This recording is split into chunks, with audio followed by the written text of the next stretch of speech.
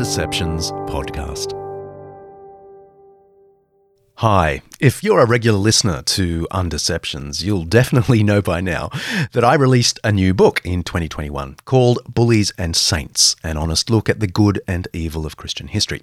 We're going to be back with Season 6 in late February, but until then, I thought you might like this series of short readings from Bullies and Saints.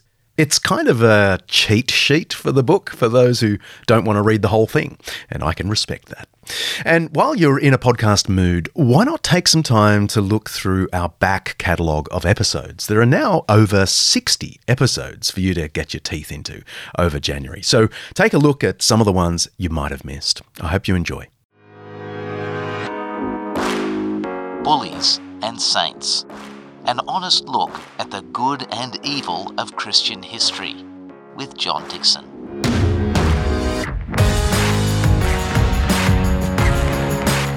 The first Christians believed that God would one day deal with the oppressors, but they themselves were forbidden to take matters into their own hands.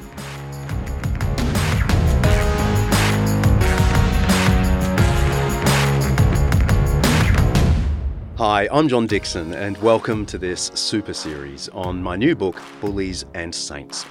Bullies and Saints uncovers the highs and lows in the history of the Christian faith. My goal is really to help you decide for yourself whether you think the faith makes sense and is worth following. Each episode, I'll give you a free excerpt from the upcoming Bullies and Saints audiobook. And in this edition, we're going to uncover the character of the earliest Christians before it all went pear-shaped. We're going to see how they, at first, were really good losers.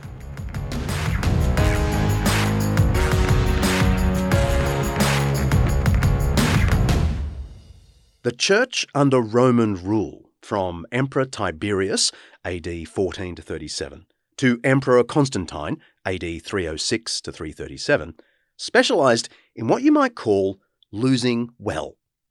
Christians accepted that the state had the right to use force against evildoers, but it held that they themselves had no such right. Christians were almost entirely pacifist in outlook. I say almost because there is mixed evidence about how the church responded to soldiers who wanted to be Christians, as I'll explain in chapter 12.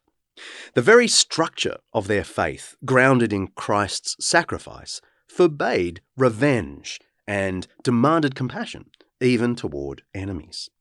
In those days, the church was more likely to be mocked for its devotion to philanthropy and martyrdom, literally mocked for these things, than for bigotry or violence. In those days, you could never have imagined that Christians would one day appear as bullies. The New Testament book of Acts gives us front row seats to the expansion of troubles for Christianity in the first 3 decades. Less well known is what happened immediately after that period. The expansion of the church from AD 60 to 300 has been described to me by well-known classical historians as almost miraculous. I myself wrote a long doctoral thesis on Christian mission in the early Roman Empire, and I'm frankly at a loss to explain the success of Christianity in the face of Roman opposition. I can tell you what Christians did and where they went, but I cannot account for the end result. The Ancient History Department at Macquarie University, where I did my studies, was not interested in theological speculations about the matter concerning God's involvement in the movement. Historically speaking, it is all pretty mysterious. In any case, we have clear evidence that churches were thriving in Rome itself within 15 years of the death of Jesus in Jerusalem. By the late AD 40s, Christian debates in the city had even come to the notice of the Emperor Claudius, who expelled some of the ringleaders of the disturbance. Less than 20 years later, expulsion morphed into genuine persecution. This is a theme that has admittedly been exaggerated by Christians over the years, as they've retold stories of endless persecutions and unconquerable faith. Recent writers have tried to correct the myth by minimizing the evidence almost beyond recognition. One notable example is the English New Testament scholar Candida Moss in her 2013 book, The Myth of Persecution: How Early Christians Invented a Story of Martyrdom. The title is a little clickbaity. Dr. Moss knows as well as anyone that while Christians were not routinely persecuted by the Romans, we have good evidence that they were formally repressed on several occasions in this early period, and the experience left an indelible mark on the Christian consciousness.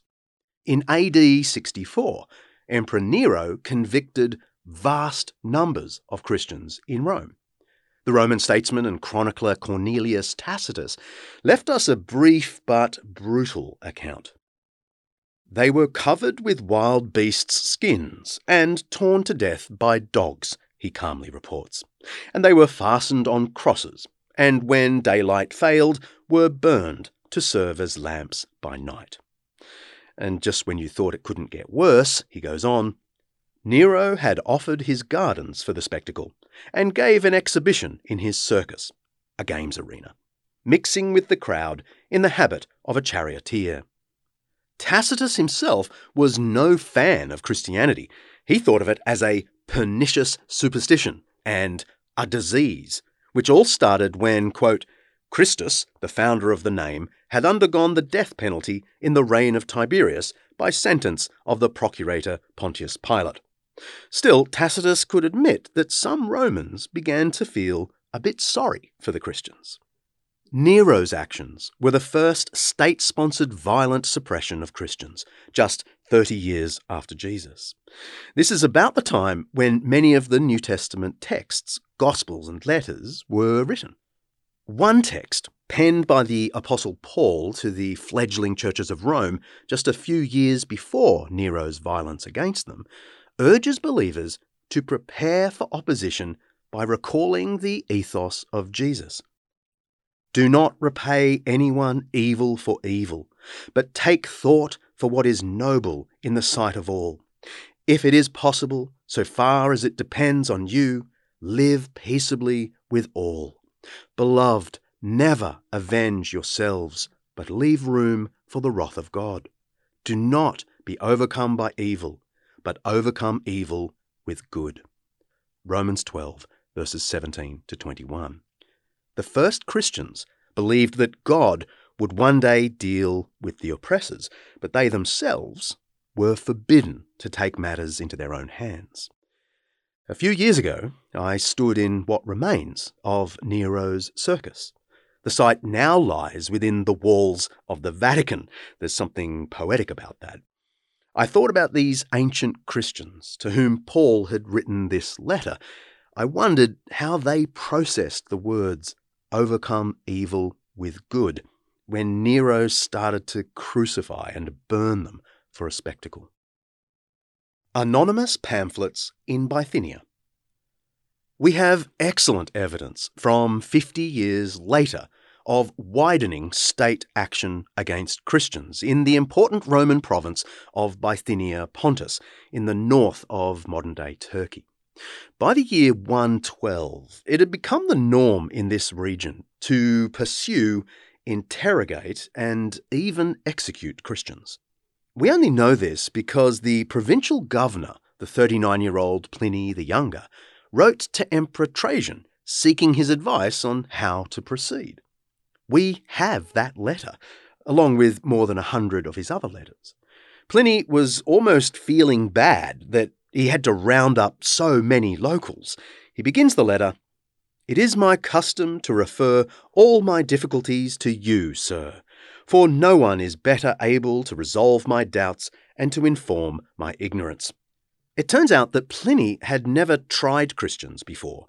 He seems to have inherited the policy on taking up his position. I do not know the nature or the extent of the punishments usually meted out to them, he writes, nor the grounds for starting an investigation and how far it should be pressed. The problem has become significant, Pliny tells us, because locals are now informing on Christians by circulating anonymous pamphlets naming names. Demetrius the leather worker is a Christian. Junia the seamstress was seen at church, and so on. Why would locals denounce their neighbours in this way? From several hints in the letter, notes Robert Wilkin of the University of Virginia, it is possible to infer that the charge was brought by local merchants, perhaps butchers and others engaged in the slaughter and sale of sacrificial meat. When people became Christians, they stopped sacrificing animals in the pagan temples, and sometimes they even stopped buying the meat that was taken from those temple sacrifices to the marketplace to be on-sold. The meat was now deemed by Christians and Jews to be tainted. Conversion to Christianity threatened the local business, and the numbers were growing. Pliny frets that a great many individuals of every age and class, both men and women, are being brought to trial. As a good Roman, he has no interest in overstepping the boundaries of justice. He doesn't want to kill people willy-nilly. He outlines for the emperor his interim policy.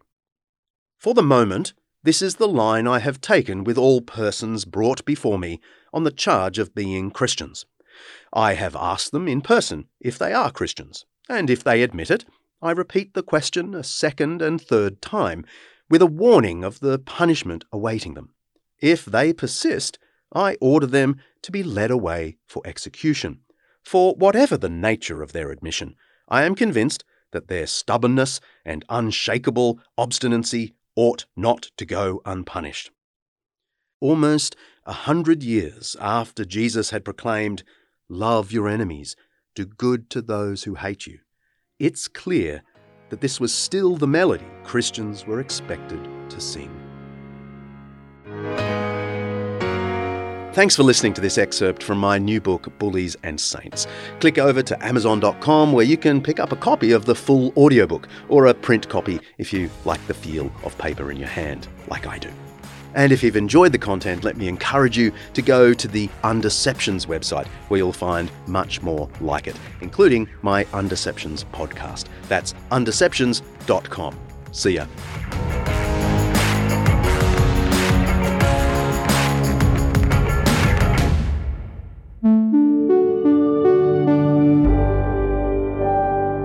An Undeceptions podcast.